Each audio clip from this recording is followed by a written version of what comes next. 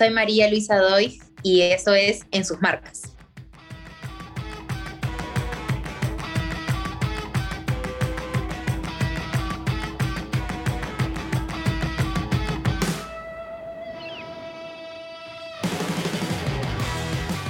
Bienvenidos a En sus marcas, soy Liliana Michelena. Y yo soy Paola Mautino. Y estamos a 11 semanas de los Juegos Olímpicos de Tokio 2020 por ocurrir en pleno 2021, e incluso así con muchísimas preguntas. Entre ellas, ¿cuánto está afectando a los atletas toda esta incertidumbre? Además, continuaremos con la saga de todo lo que está pasando en Japón y tenemos una tremenda entrevistada. ¿Y de quién se trata? Se trata de María Luisa Doig, esgrimista y última clasificada a Tokio 2020 para el equipo de Perú. Ella vuelve a los Juegos Olímpicos después de mucho tiempo y nos va a contar todo este proceso hasta su clasificación. Pero antes de comenzar, queremos recordarles que todos los temas tratados aquí siempre los compartimos en redes sociales, donde tratamos de expandir la conversación, aportar un poco de fotos y algunos apoyos visuales que obviamente no les podemos mostrar por esta vía. Así que síganos en Twitter e Instagram en @ensusmarcaspod, POD al final, y en facebook.com/ensusmarcaspod.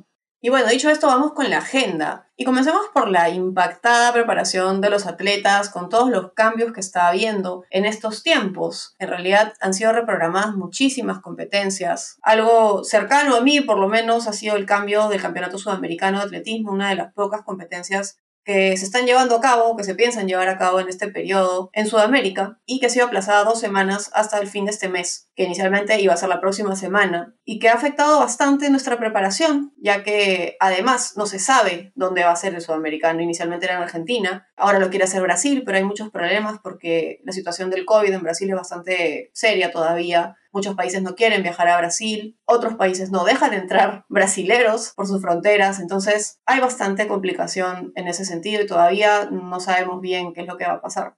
Ahora, Paola, esto es algo que siempre se menciona en términos de lo afectada que puede resultar la preparación en términos mentales, que dicen, ay, pucha, alguien pensaba que tal campeonato iba a ser en tal fecha y ahora va a ser en tal otra. Y entonces mentalmente tiene que prepararse diferente o tiene que adaptarse. Pero además de esas realidades pues mentales, hay realidades físicas de todos estos cambios y de cómo uno se prepara, porque las cargas son diferentes y bueno, por favor, si nos pudieras explicar, ilustrar al respecto.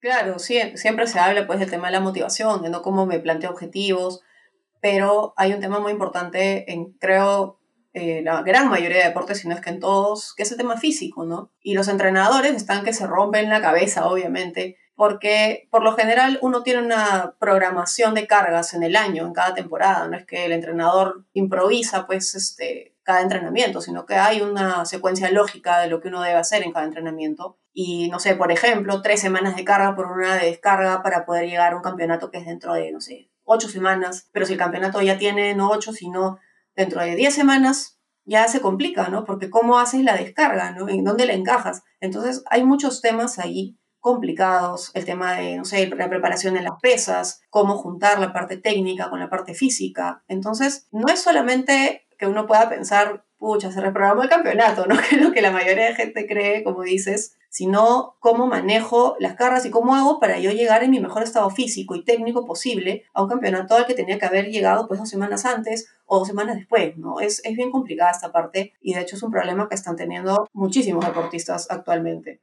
Puntualmente en el asunto de las postergaciones que ha habido en el atletismo, en el tema de postergaciones de nacional y ahora del sudamericano, que ni siquiera se sabe cómo se va a competir, cuándo se va a competir, quiénes van a poder competir. ¿Cuál ha sido para ti el tema de los cambios y de este tema de, bueno, de repente tú empiezas a descargar en cierto momento porque dices, ah, ya, en tantas semanas es mi competencia y si te la mueven, empezaste muy pronto?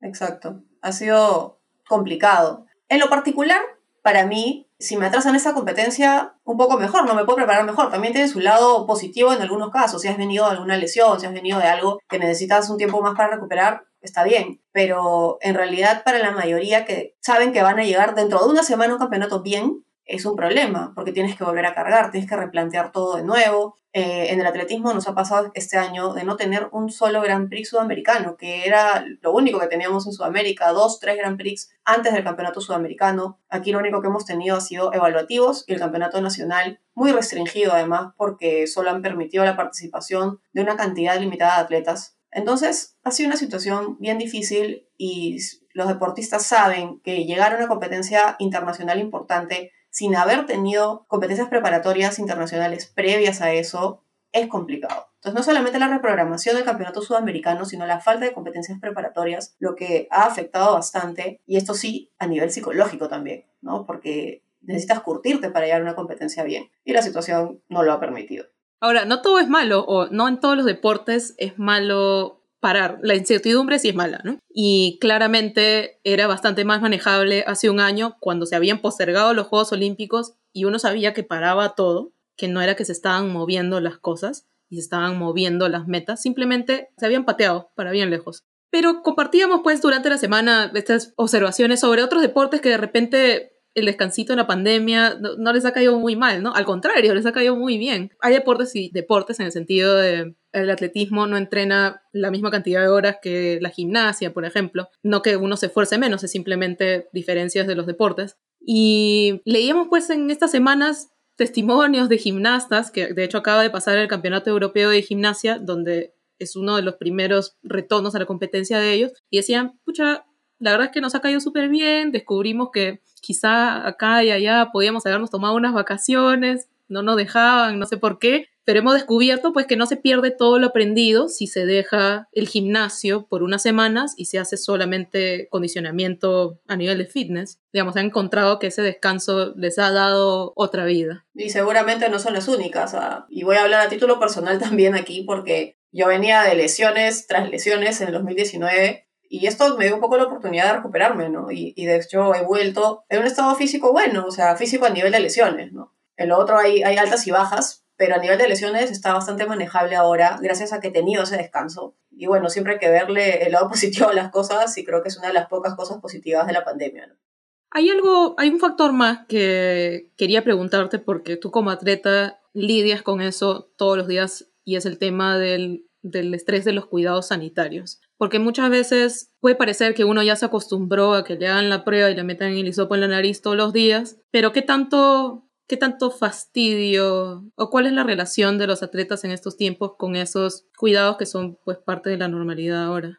Bueno, en el caso de atletismo, y creo que la mayoría de deportes, en este momento nos estamos realizando pruebas cada 15 días, que realmente no te garantiza nada, ¿no? O sea, al final igual puedes contagiarte y, o sea, al día siguiente hacerte la prueba y da lo mismo.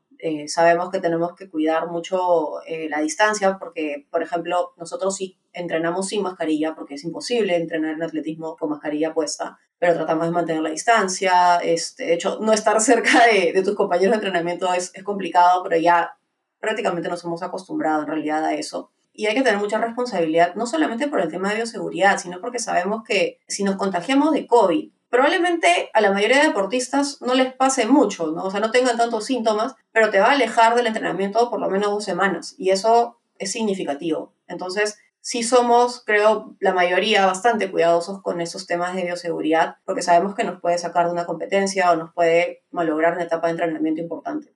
Claro, y ese tema es una realidad y un peligro, ¿no? Que va a mantenerse hasta Tokio y también es una realidad que, tal como están planteadas las medidas de seguridad en los Juegos Olímpicos, con el último manual que ha sido publicado en las últimas 2 semanas, también pues hay un peligro de quedarte afuera por un positivo tuyo o uno de tu entorno. Así es, bueno, el famoso playbook, ¿no? Esta guía, más o menos como reglamento que se elabora para los juegos, ha tocado obviamente el tema del COVID. Se sabe pues que todos los participantes pasarán por 2 pruebas COVID antes de salir del país de origen y serán testeados también en su llegada a Japón. Y además también tendrán que pasar esta prueba diariamente, al igual que aquellos que estén cerca de los atletas, ¿no? Entrenadores, imagino, lo cual hasta cierto punto parece lógico, ¿no? O sea, parece una buena medida tomar pruebas todos los días. O sea, hasta cierto punto esto es correcto. Pero vamos a ver más adelante que hay algunos temas, pues, que no son tan perfectos como este, ¿no? Claro. De hecho, de todo esto y de toda esta necesidad de tener esa vigilancia sobre el tema de las pruebas, se desprende que no hay una obligación de vacunarse, que es en sí un problema, especialmente llegando a un país donde el 2% de la población está vacunada. Antes hablábamos del 1%, ahora estamos en el 2%. Pero, claro, o sea, es un peligro para el país que te va a alojar, ¿no? Es el país que te va a recibir idealmente con todas las ganas del mundo, a pesar del rechazo que tiene el evento ahorita en Japón. pero que está siendo puesto, digamos, en más riesgo de lo que sería razonable. Ahora, siguiendo con el playbook, hay otra anotación de que otros participantes de los juegos, oficiales, jueces, autoridades, serán evaluados diariamente durante los primeros 3 días y luego según sea necesario. Que es algo que te dice que, claro, las pruebas son para los atletas y después vas bajando tu seguridad mientras más te alejas de aquello que estará en la tele, ¿no? Que es también un peligro porque estos oficiales, los jueces, las autoridades, la gente que pues va a acabar siendo el personal esencial que se presenta en los Juegos Olímpicos, también están en contacto con los atletas y, digamos, no tienen que estar en contacto con los atletas para que esa cadena que lleva el virus los alcance. Bueno, además hay otra medida, pues que los participantes de los Juegos deberán utilizar vehículos especiales, ¿no? Y evitar el transporte público durante los primeros 14 días, que en realidad es prácticamente lo que se queda a la mayoría de deportistas cuando llegan. Me parece una medida, pues, es lógica, pero de todas maneras un poco un paliativo, ¿no? O sea, algo que no te garantiza mucho si no tienes atletas vacunados o a todos los que participan en los Juegos con vacunas. O testeados todos los días. Entonces también es un poco un saludo a la bandera, ¿no? Más o menos es relaciones públicas para adentro, ¿no? Para Japón, para la gente que se opone. Entre otras reglas, Paola, tú preguntabas, ¿qué va a pasar con la villa de los atletas, con las horas de las comidas? Entonces, acá hay un datito. Que los participantes de los juegos también deben comer solo en lugares específicos. Esto no solo los atletas, sino jueces, oficiales, toda la gente que está pues en esta burbuja, deben comer en lugares específicos, incluidas las instalaciones de catering en las sedes de los juegos, y los atletas cenarán en la villa de los atletas, que será una burbuja aislada de todo lo demás. Ellos, eligiendo el camino de la burbuja, también se deshacen de otra preocupación que había entre algunos atletas, porque se había hecho así en ciertas competencias previas, de la cuarentena. No habrá cuarentena, pero sí deberán pues completar un cronograma, todas las delegaciones que enumeren sus planes para el periodo que se quedarán, la delegación entera y atletas individualmente, y también descargar una aplicación de seguimiento que supuestamente, digamos, asumimos que será la manera de tener control sobre cada uno. Que parece además una gran invasión de la privacidad. Yo sé que es una situación especial, pero de todas maneras está ahí en la línea. Los atletas además no pueden visitar áreas turísticas, tiendas, restaurantes, bares, gimnasios, etc. Básicamente están encerrados.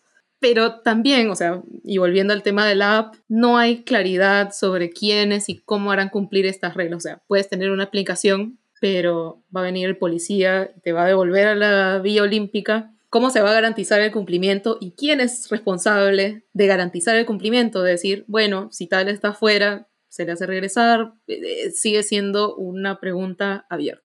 Luego, si los atletas incumplen, se escapan, violan estas reglas, no solo se arriesgan a que pues, una prueba positiva los aleje de sus competencias, que me parece a mí que es el peor castigo, sino que podrían ser sancionados e incluso expulsados de los juegos. No hay claridad sobre si esa va a ser la sanción. El comité organizador ha deslizado que podría hacerlo, pero también que espera que todos cumplan de manera voluntaria, que también es demasiado wishful thinking. Bueno, igual la gente está yendo a competir, ¿no? Hay que pensar que los deportistas van a cumplir estas reglas, son todos deportistas olímpicos, bastante serios en teoría, entonces creo que de alguna manera, al menos la gran mayoría van a cumplirlo. Igual me llama mucho la atención esto del app de seguimiento, me parece algo que en Japón podría darse, pues, ¿no? O sea, sabemos que los japoneses, pues, en temas de tecnología y ese tipo de cosas, pues, son bastante adelantados, pero igual, como dijiste, es como una invasión a la privacidad. Y una locura un poco, ¿no? Eso de estar monitoreando en dónde estás a cada rato es como sentirse seguido todo el tiempo. Pero bueno, vamos a ver cómo lo manejan, ¿no? Cómo lo irán a manejar en su momento. Interesante, ¿no?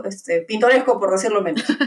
Claro. Otro tema donde habíamos puesto una señal de peligro en nuestra agenda era el tema de los voluntarios. O sea, así como las pruebas, los requerimientos, las obligaciones empiezan a reducirse para oficiales, jueces, no son el mismo nivel de control que con los atletas. También hay un tema de qué pasa con los voluntarios, porque hay 80.000 voluntarios locales, no solamente no pagados, sino que las medidas de seguridad con ellos se resumen básicamente en mascarilla, distancia social y una botellita de alcohol en gel. Y en su gran mayoría estas son personas que están en contacto con los atletas, ¿no? Si no están en los ingresos a la vía olímpica, a los estadios, y pues estos ingresos son la frontera entre lo que es la burbuja supuestamente protegida y el mundo no inmunizado, que está fuera de la burbuja o fuera de la villa, fuera de los estadios, y se los ha dejado fuera de los planes sanitarios también, que entraña más peligro de que esto se convierta en un evento de súper contagio, que sería lo peor, no solo para Tokio, no solo para Japón, de hecho para el mundo en general, porque es negocio de todos y es en el interés de todos controlar este asunto. Y esta es la parte que me parece más grave, creo, porque estamos hablando de 80.000 personas que no van a tener probablemente vacunas, porque la mayoría de voluntarios son personas jóvenes que no suelen ser prioridad pues, en los países como Japón, que están vacunando muy lentamente y que además, como dijiste, están constantemente en contacto con los deportistas. O sea, ellos son los que guían a los deportistas en las zonas de competencia, afuera, en la villa, que están atendiéndolos. O sea, son personas que van a estar presentes, los están como tratando como si no fueran parte de los juegos. Y sabemos que los voluntarios son el alma de los juegos. Y lo hemos visto también aquí en Lima 2019. Estaban por todas partes. Sin voluntarios no hay juegos. Eso se sabe. Entonces, esto sí me resulta bastante peligroso y debería haber otro tipo de manejo, ¿no? De estas personas que además son voluntarios, van a trabajar voluntariamente para sacar adelante unos juegos especialmente peligrosos en esta ocasión. Tal cual. De hecho, los juegos no requieren cuestiones sanitarias y atenciones médicas solamente porque se trata de un año donde todavía seguimos en la mitad de la pandemia, sino que también siempre suele haber requerimiento de enfermeras y doctores para atender a los atletas. El Comité Olímpico suele solicitar, y no ha dejado de hacerlo esta vez, suele solicitar que le separen una cantidad de cuartos y camas en algunos hospitales para poder atender a los atletas que se lesionen, que pues necesitan algún tipo de atención en especial.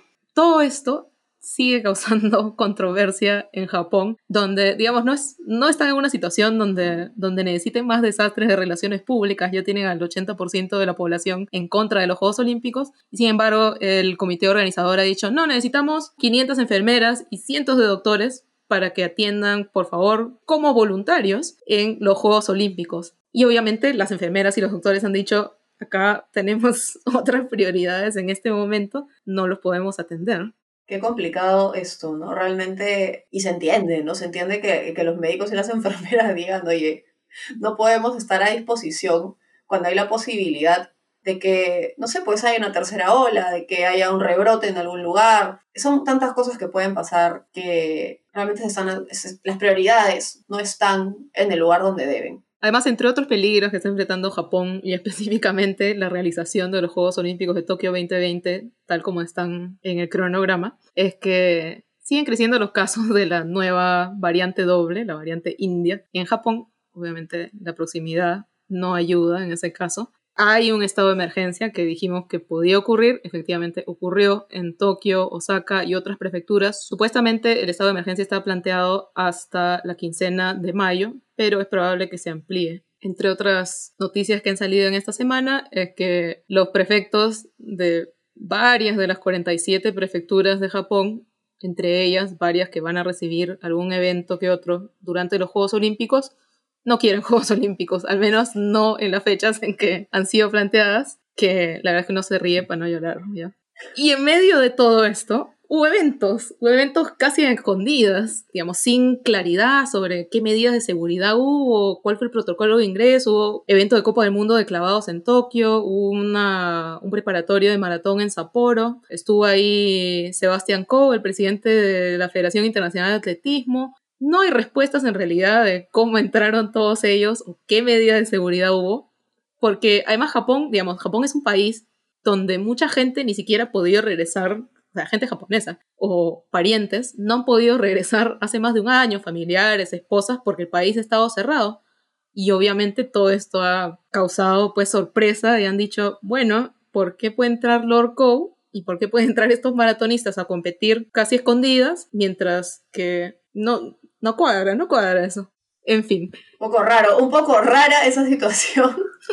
Sí. Pero bueno, aparentemente pues son federaciones que tienen bastante poder, ¿no? Tanto como para hacer eventos de esta magnitud, que no son eventos chicos, una maratón jamás es un evento chico, un mundial de clavados pues tampoco. Tal cual. Así que bueno, parece que han movido ahí sus fichas y han podido hacer los eventos, ¿no?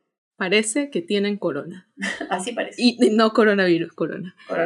Pero hay, además, bueno, todas estas cosas que conversamos pueden parecer como que insistir mucho con este tema de por qué se van a organizar los Juegos Olímpicos ahorita. Pero en verdad, todos estos temas son vistos desde otra perspectiva son errores de relaciones públicas del movimiento olímpico en realidad, porque lo único que hacen es aumentan la presión que hay en el movimiento antiolímpico, no solamente anti-Tokio o anti-Tokio 2021 tal como está planteado, sino en general un movimiento en contra del tipo de presiones y el tipo de inseguridades a las que someten a sus ciudades sede, ¿no?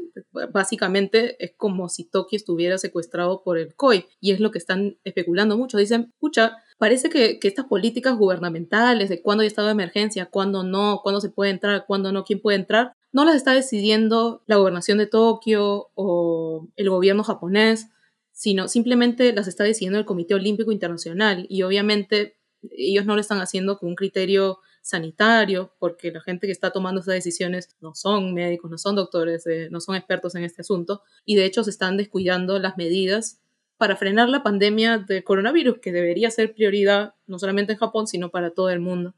Entonces, de hecho, esta semana ha habido una petición, o ha empezado una petición que está rápidamente ganando muchas firmas online para que se cancelen los Juegos Olímpicos. Y lo que ellos dicen es, cancelen los Juegos Olímpicos para proteger nuestras vidas. De hecho, todo este tipo de actitudes de insistir con el tema de la antorcha, de insistir con tales eventos, no está ayudando a la buena voluntad que puede tener el pueblo japonés y muchos otros que estamos mirando desde afuera con los Juegos Olímpicos. Así es, y claro, como dices, ¿no? Puede parecer que estamos dando mucho ese tema, e incluso hasta que no queremos que sean los Juegos Olímpicos. No es así, o sea, yo creo que o si hacemos este podcast es precisamente porque nos encanta el deporte, porque es algo que nos apasiona. Yo soy deportista, mi sueño es ir a los Juegos Olímpicos, pero es una situación muy difícil en la que vemos que no se está poniendo por encima la vida, la salud, sino un evento deportivo importante no solamente para los atletas, sino para el país que lo organiza, pero que en este momento simplemente no es oportuno, ¿no? O sea, lamentablemente, como está la situación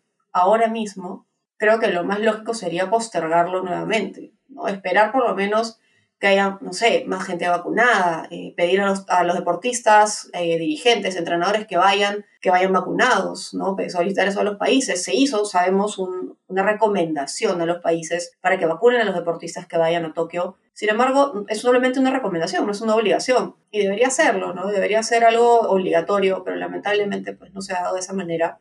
Seguramente hay formas de hacer los juegos de manera segura, pero como se están planteando, no es una de ellas. Probablemente en estos tiempos no es la mejor idea.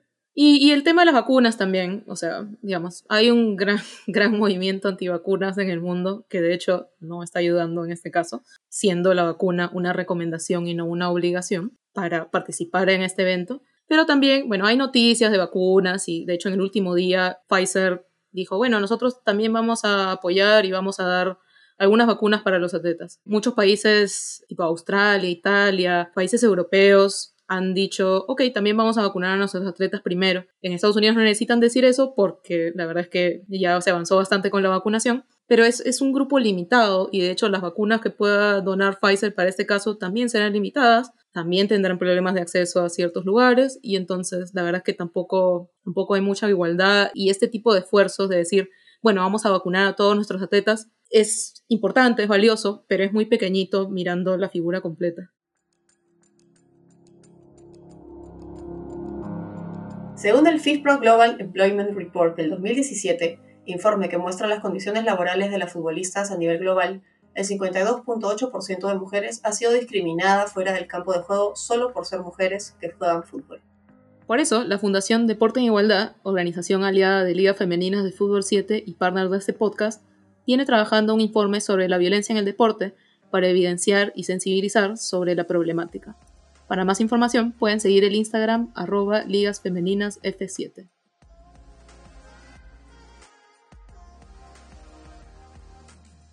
En una cruzada similar está Flama, Fundación Peruana de la Mujer y el Deporte, que busca inspirar a niñas a descubrir su fuerza interior usando el deporte como un vehículo de transformación.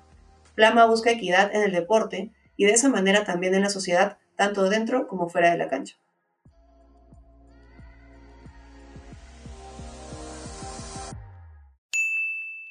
Y en nuestra sección Preguntas Frecuentes, tenemos una duda que es muy constante en el mundo del deporte, y es ¿qué determina que un deporte sea olímpico? ¿Y por qué, por ejemplo, el squash, el billar u otros deportes no lo son? aquí les vamos a dar algunas respuestas a esta enorme interrogante. Un dato interesante antes de empezar es que los organizadores locales solían decidir las disciplinas que iban en sus Juegos Olímpicos.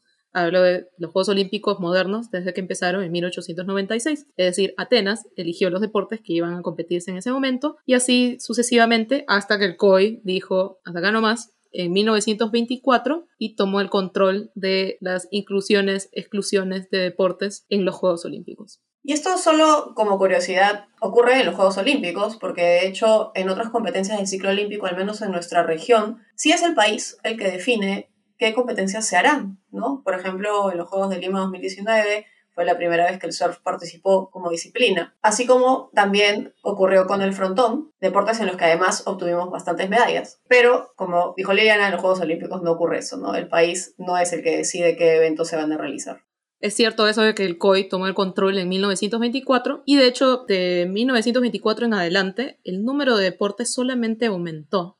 Siguió creciendo y creciendo hasta que se volvieron los Juegos Olímpicos que conocemos ahora, que entre otras cosas son enormes y tienen una cantidad increíble de atletas. De hecho son más de 10.000 desde Sydney 2000. Entonces, en Sydney 2000, digamos, en la antesala a Sydney, el Comité Olímpico Internacional dijo, ahora sí, esto es todo, y dijo 28 deportes nada más, puso esos límites, y esos límites duraron, de hecho, hasta Río 2016. De hecho, este año, y hemos hablado anteriormente de las nuevas disciplinas, ¿por qué son tantas nuevas disciplinas? Porque ahora son 30 deportes. En realidad son 33 deportes. Son muchísimos deportes actualmente en comparación a lo que era hace años. Y además también vemos que antes, en tiempos del deporte amateur, ¿no? Un deporte podía quedar fuera si se volvía profesional. Recordemos que antes el deporte era exclusivamente amateur. Y por ejemplo, en el caso del tenis, salió en el 1924 y no volvió a ser deporte olímpico hasta Seúl 88. Y ahora sí, con esto respondemos la pregunta. Uno de los factores clave para que un deporte sea incluido entre los deportes olímpicos es la popularidad. No popularidad en un sentido solamente de números, porque, por ejemplo, el cricket obviamente es practicado por miles de millones de personas, pero no es practicado en suficientes países o en suficientes países para que haya una competencia saludable y fuerte en ese deporte. Entonces, popularidad es que haya suficientes países que lo practiquen. Y también tiene una salvedad que está mencionada en la Carta Olímpica. Esta salvedad es que el deporte debe ser practicado en la rama masculina en 75 países en 4 continentes y en la rama femenina en 40 países en 3 continentes para que pueda ser olímpico. De hecho, solamente la lucha greco-romana y la combinada nórdica, que es una disciplina de invierno, se mantienen como los últimos deportes o los únicos deportes que no incluyen participación femenina. Pero hay siempre una búsqueda de mayor igualdad establecida también en la Carta Olímpica. Otro factor indispensable, obviamente, es que tiene que haber una federación internacional que gobierne sobre ese deporte, que ponga las reglas, que organice. Sin eso simplemente no funciona una aplicación para hacer un deporte olímpico. Otro factor bastante importante para que un deporte sea considerado olímpico es que ese deporte tiene que estar adherido al reglamento de la WADA o de la Asociación Mundial Antidopaje para garantizar el juego limpio en estos deportes. Algo que existía antes en los Juegos Olímpicos también era los deportes de demostración, que eran normalmente un lugar para un deporte que no iba a ir al conteo general de las medallas de los Juegos Olímpicos, pero que era pues para sondear si había suficiente interés, si había suficiente reacción de la gente, cómo se enganchaba con la gente, y si lo hacía bien, y si era lo suficientemente popular, es decir, si cumplía con todas las condiciones que hemos mencionado anteriormente, pasaba a formar parte del programa. De hecho, esto se dejó de hacer en el año 92. En el año 92, vóley, playa y taekwondo fueron deportes de exhibición o deportes de demostración y pasaron al programa olímpico en el 1996. En cuanto a historia de salidas y entradas de deportes en los Juegos, vemos que desde 1936 hasta el 2008 la lista solo creció.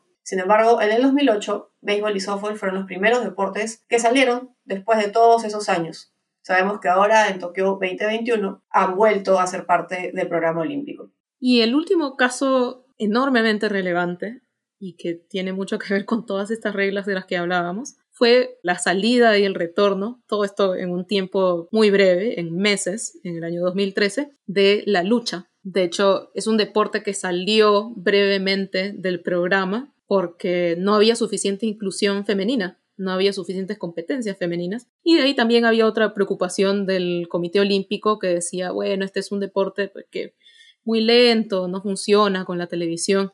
Y de hecho, para volver, en ese esfuerzo de regresar a los Juegos Olímpicos, ese esfuerzo pues en tiempo récord, se tuvo que cambiar el deporte, se tuvo que acelerar los partidos y hacerlo también más inclusivo. Ahora, en la lucha, para que ocurriera esta salida y retorno casi inmediato, hubo también un interés de la gente y una reacción inmediata, porque además ellos argumentaban que era pues un deporte ancestral, es un deporte que viene de los Juegos Olímpicos en la antigüedad. En los primeros años de los Juegos Olímpicos, como habíamos mencionado, había habido pues otros deportes que salieron, tipo el polo o la soga, el jalar la soga, que salieron y no hubo pues mucho interés ni una reacción organizada detrás de una federación para devolverlos como sí ocurrió en el caso de la lucha. Y algo que está pasando ahora mismo es que, bueno, sabemos que el karate ha sido incluido en el programa olímpico para Tokio 2020, pero lo han sacado del programa en los Juegos de París 2024. Y de hecho, esta es una decisión un poco polémica, ¿no? El karate es un deporte bastante popular alrededor del mundo,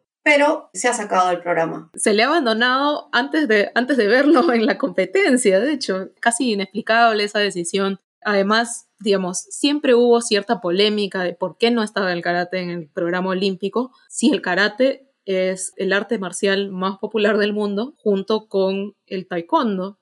Y de hecho, el judo le sigue en popularidad a esos dos, y sin embargo el judo tiene muchos años en el programa olímpico y tampoco hay ninguna iniciativa para sacarlo.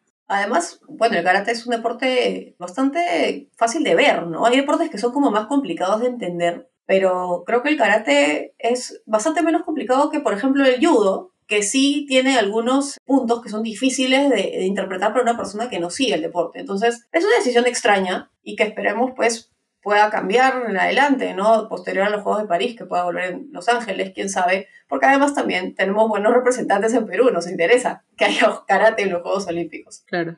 Y bueno, algunos otros requerimientos elementales para que un deporte pueda estar en los Juegos Olímpicos es no depender de una propulsión mecánica como el automovilismo, por ejemplo el esquí acuático, las motos, no pueden estar en los Juegos Olímpicos, pero sí hubo un antecedente de un deporte motorizado, las carreras de botes motorizados en Londres 1908.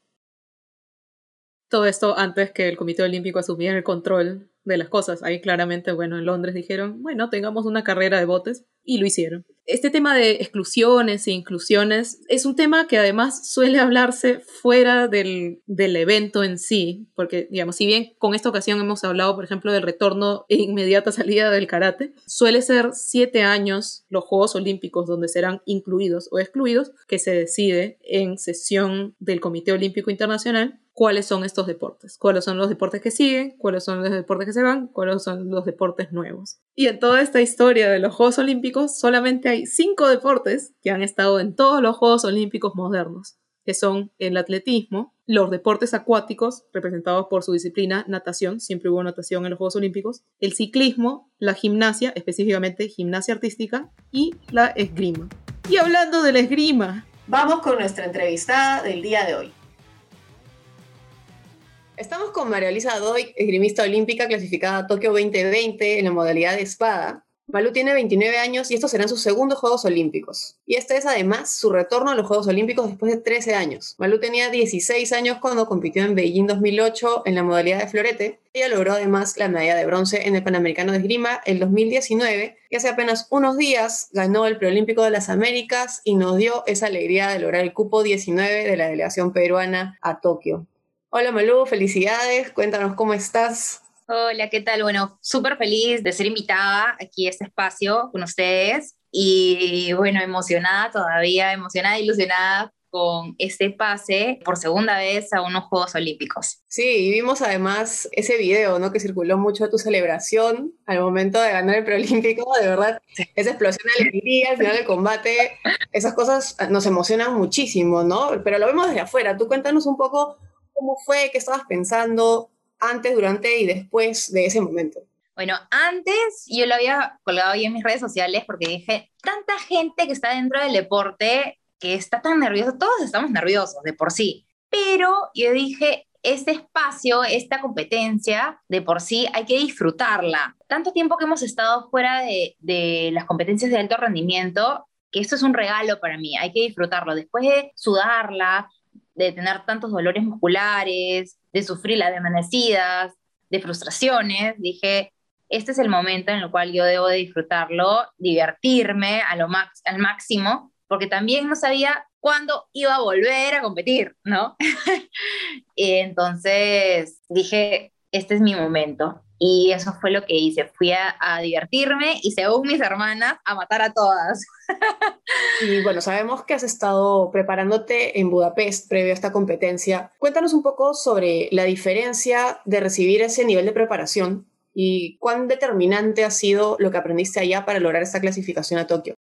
Para mí ha sido muy alentador porque para mí ha sido como una introducción. Eso que tú empiezas a ver un libro en la portada, lees la introducción, quieres seguir leyendo y no llegas al final porque es demasiado largo, ya es tal cual. Y ahorita siento que he tenido esa pequeña introducción y quisiera aprender más, quisiera fortalecer esas pequeñas cosas que tal vez me hayan enseñado en tan poco tiempo para poderlas afianzar y definitivamente allá, imagínate, el número de tiradores por día era de 18 a 20 personas en la sala de esgrima para poder hacer volumen de asaltos y lo logré, el objetivo, hasta pasé creo el objetivo que se tenía planteado de ese volumen de asaltos, más las clases individuales que me daban todos los días el maestro allá, el profesor Adrián Pop. La verdad que yo estaba en un mundo intergaláctico por ahí, con esos entrenamientos. Claro que terminaba agotada. La primera semana el entrenador se mató de risa porque me vio,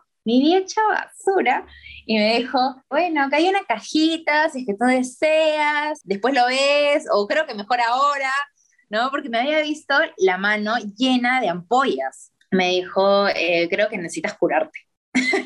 Entonces, nada, pues con curita estaba parchada yo la primera semana, tanto manos, pies, dolores musculares, y luego de eso uno se da cuenta de que aquí en casa, pues no, era bastante limitante a comparación de hacer esgrima ya en una pedana con gente de nivel. Y claro, yo al inicio sí rendía.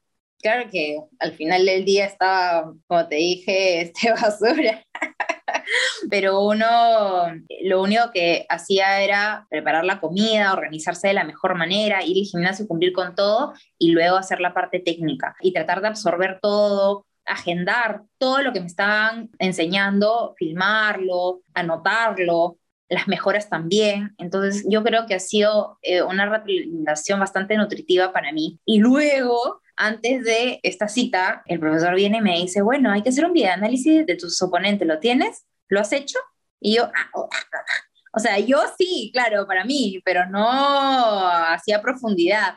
Y que me diga eso un entrenador que recién hace 3 meses he estado haciendo con él, fue como, ¿es en serio? ¿En realidad quieres hacerlo por mí?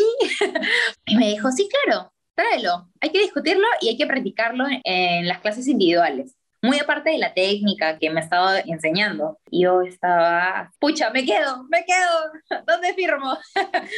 Pero bueno, a la hora que me tuve que ir fue bastante triste, fue muy lindo, sobre todo el entrenador, que al final de cuentas no derramó una lagrimita, pero porque tú imagínate un hombre de 2 metros lagrimeando, no sucede en Hungría, pero se vio en su carita y en el abrazo que me dio, que me iba a extrañar y que esperaba que volviera.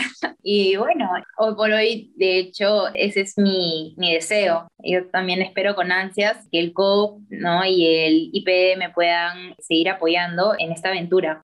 Nos contabas sobre los dolores por los que pasaste al comienzo de ese tiempo en Hungría, y quizá no muchos sabemos el detalle de lo que implica la preparación física en la esgrima, que es muy exigente en temas de articulaciones, de espalda baja, los mismos huesos. Cuéntanos un poco de ese tema. Sí, bueno, al inicio más que nada lo que se cargaba era el tren inferior, más que nada los aductores, porque nosotros hacemos como un lunge, pero imagínate hacerlo repetitivamente en los combates. Entonces yo, pucha, terminé, por lo menos la pierna delantera, yo soy zurda, entonces la mía es la izquierda, la que va adelante, terminaba súper cargada. Y gracias al COP pude comprar unas botas compresoras. Y yo estaba en mi gloria. Claro que también con moderación, ¿no? Y una guía por parte de mi fisioterapeuta que me ve, que es Estercita García. Entonces yo estaba ya como más tranquila. Tú sabes que en plena pandemia irte a que te hagan una descarga a cualquier lugar que tú no sabes si es que realmente tiene las medidas de bioseguridad,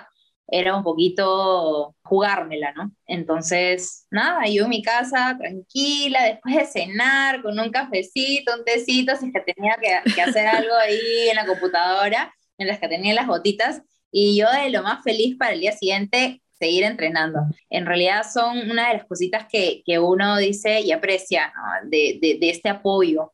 Y uno también se siente protegido en cierta parte, porque a mí también dentro de esa base de entrenamiento que tuve, se me han roto espadas, he tenido que hacer mantenimiento de mis armas. Me dijeron, no te preocupes, de ahí ya lo vemos, pero consigue tus implementos para tus competencias, para que tú estés en óptimas condiciones y tranquila, todo va a estar bien. Y sí, justo se me rompieron allá y yo estaba padeciendo un poquito porque fueron a días de viajar a Kazán, a la primera competencia. Entonces sí me agarró fría, pero pude solucionarlo felizmente. Uh-huh. Ahora que mencionas el tema del arma, tú no compites ahora con la misma arma que usabas en Beijing 2008 específicamente. Cuéntanos un poco la diferencia entre el florete y la espada y por qué el cambio. Te digo primero por qué fue el cambio. Lo que pasa es que en el transcurso de todos estos años, la esgrima de por sí ha cambiado su técnica y la que más ha prevalecido en el tiempo es la espada. Y yo soy de una escuela muy tradicional y la esgrima, de por sí, la que más ha prevalecido, que casi no ha cambiado, es la espada y se asemeja mucho a cómo yo compito, cómo yo hago mis acciones. Entonces dije, ¿sabes qué? Ya fue el florete, ya no me gusta. ¿No? Y hace 5 años ya practico espada y para mí también son cosas nuevas, porque imagínate 5 años nada más y poder clasificar en esta arma es un doble premio para mí.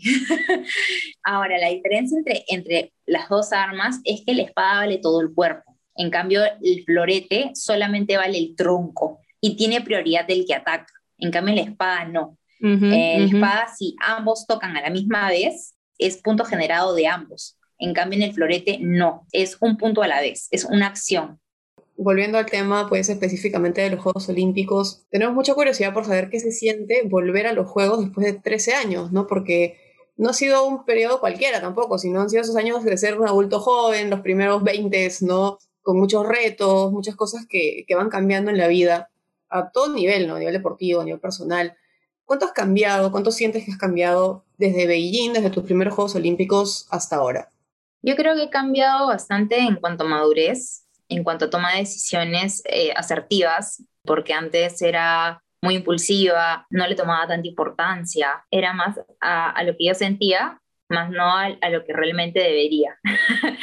¿No? Era, no, ya, mejor no voy, o, pucha, estoy cansada. Creo que acá ya ha habido una definición de metas que se han puesto desde un inicio y eso también ha ayudado muchísimo a que yo esté motivada diariamente, a que yo también dé todo de mí y también la búsqueda del por qué yo elegí este deporte, porque a veces en un determinado momento me pasó que yo ya no sabía si realmente estaba haciendo el deporte porque yo quería o porque los demás querían que yo lo haga, ¿no? Y que brinde resultados.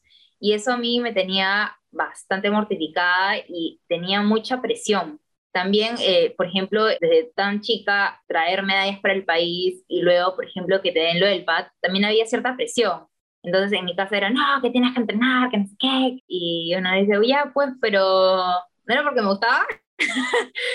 Esa búsqueda también me hizo bastante pensarlo y buscarlo.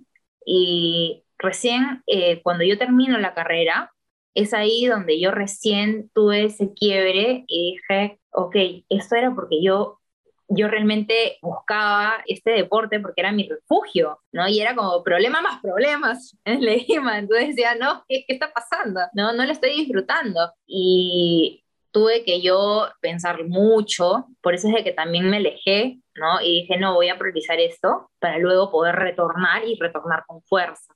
¿Por qué? Porque yo ya sabía que realmente era lo que yo quería hacer a futuro, que yo no iba a dejar este deporte, y por eso todavía recuerdo que una de las cosas que también me picaron fue que cuando yo regresé al alto rendimiento, porque dije, ya voy a regresar, voy a darle con todo, me escribieron una carta diciéndome que estaba gorda.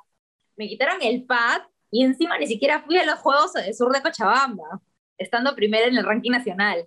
Imagínate, yo ya estaba destrozada, pero dije no, no, no, no, no, no. Ellos creo que no pensaron que yo me iba a volver loca, pero en mi mundo iba a hacer todo lo posible por ser la mejor nuevamente. Y nada, eso fue lo que hice. Dije, no me van a volver a decir gorda en la vida y peor en un papel, ¿no? Entonces me puse, sí, pues, en un papel que te la escriban, yo estaba indignada, roja de la furia, y ahí fue donde me puse las pilas. Como les dije, me dolía todo al inicio, y eso básicamente duró como unos 8 meses, esos dolores constantes. Hubieron momentos en los cuales yo ya no quería saber del tema. Tuve personas a mi lado, como les había mencionado, que era mi fisioterapeuta, Esthercita, que era como mi mamá gallina y mi terapeuta y todo, porque yo lloraba con ella y ella también lloraba conmigo a veces, porque era tanta la frustración por, ok, hemos mejorado un poquito en el tema del dolor, el tema de la tendinitis por lo de la rodilla y el peso y todo, y bla, recaía. Pero lo importante es que siempre, siempre, siempre estuve acompañada también de psicólogos, nutricionistas, de todos los que estaban ahí, la doctora misma Oblitas que me veía y era como que, pucha, paciente crónico. Y me han ayudado muchísimo en todo esto, y han visto mi desarrollo y han estado conmigo en toda esa etapa fea. Claro que después de un tiempo ya dejé de ver a todos, ¿no? O sea, por la parte de lesión, y está, si no me ven es que estoy súper, ¿no? Y bueno, seguí nada más con el tema de la parte preventiva, que eso sí me quedó súper, súper ahí subrayado para toda la vida. Y ahora pues felizmente, y crucemos los dedos, hoy por hoy me siento perfecta. Y espero que no tenga ninguna lesión, porque no estamos ahorita para eso. ¿Cómo se refleja toda esta evolución y todo lo que nos has contado en la Malú que compite ahora y que acaba de lograr exactamente lo que quería? Bueno, se ve reflejado la motivación que he tenido, el esfuerzo. Creo que todos también en el ambiente esgrimístico lo han visto y se les ha quedado grabado, tanto así que hay gente que ha tenido problemas durante esta etapa de pandemia, que ahora ya está volviendo a Videna, está entrenando.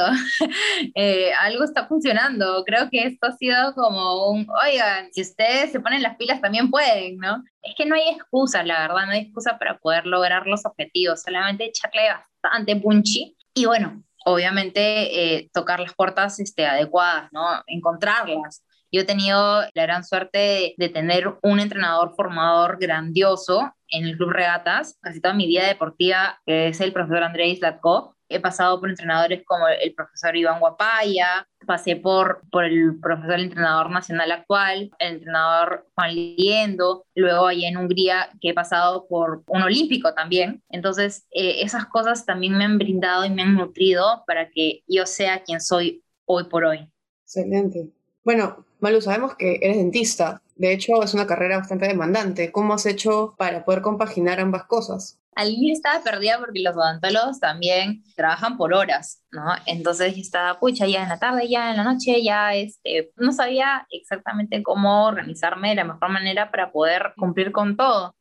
Al inicio sí tuve que dejar un poquito de lado el tema del esgrima. No iba, digamos, todos los días, iba solo 3 veces a la semana. Y sí, me funcionaba, hacía también la parte física, que esa sí no la dejé, pero fue difícil, fue súper difícil el tener que asistir porque te pesa el cuerpo, te contracturas también en determinado momento porque estás trabajando con los brazos, ¿no? Entonces el trabajar con los brazos y encima volver a trabajar con los brazos en la esgrima, ¿no? Que es tan preciso, a veces sí, estaba, ya no quiero saber de mi mano acá, por favor, arránquenmela y pónganme la otra. Y yo llegaba también contracturada y Esthercita trataba de, con el taladro, taladrarme el brazo, cuello y demás, la parte dorsal sobre todo, que se me contracturaba bastante hasta que ya como que agarré el ritmo y todo fue fluyendo. Todo también depende de las cargas que también te den en cuanto al deporte, ¿no? Entonces, si es que tú te cargas en el trabajo y te cargas también en el deporte, pucha madre, que a veces uno tiene que tolerar nada más para poder seguir. Lo pude lograr, seguí trabajando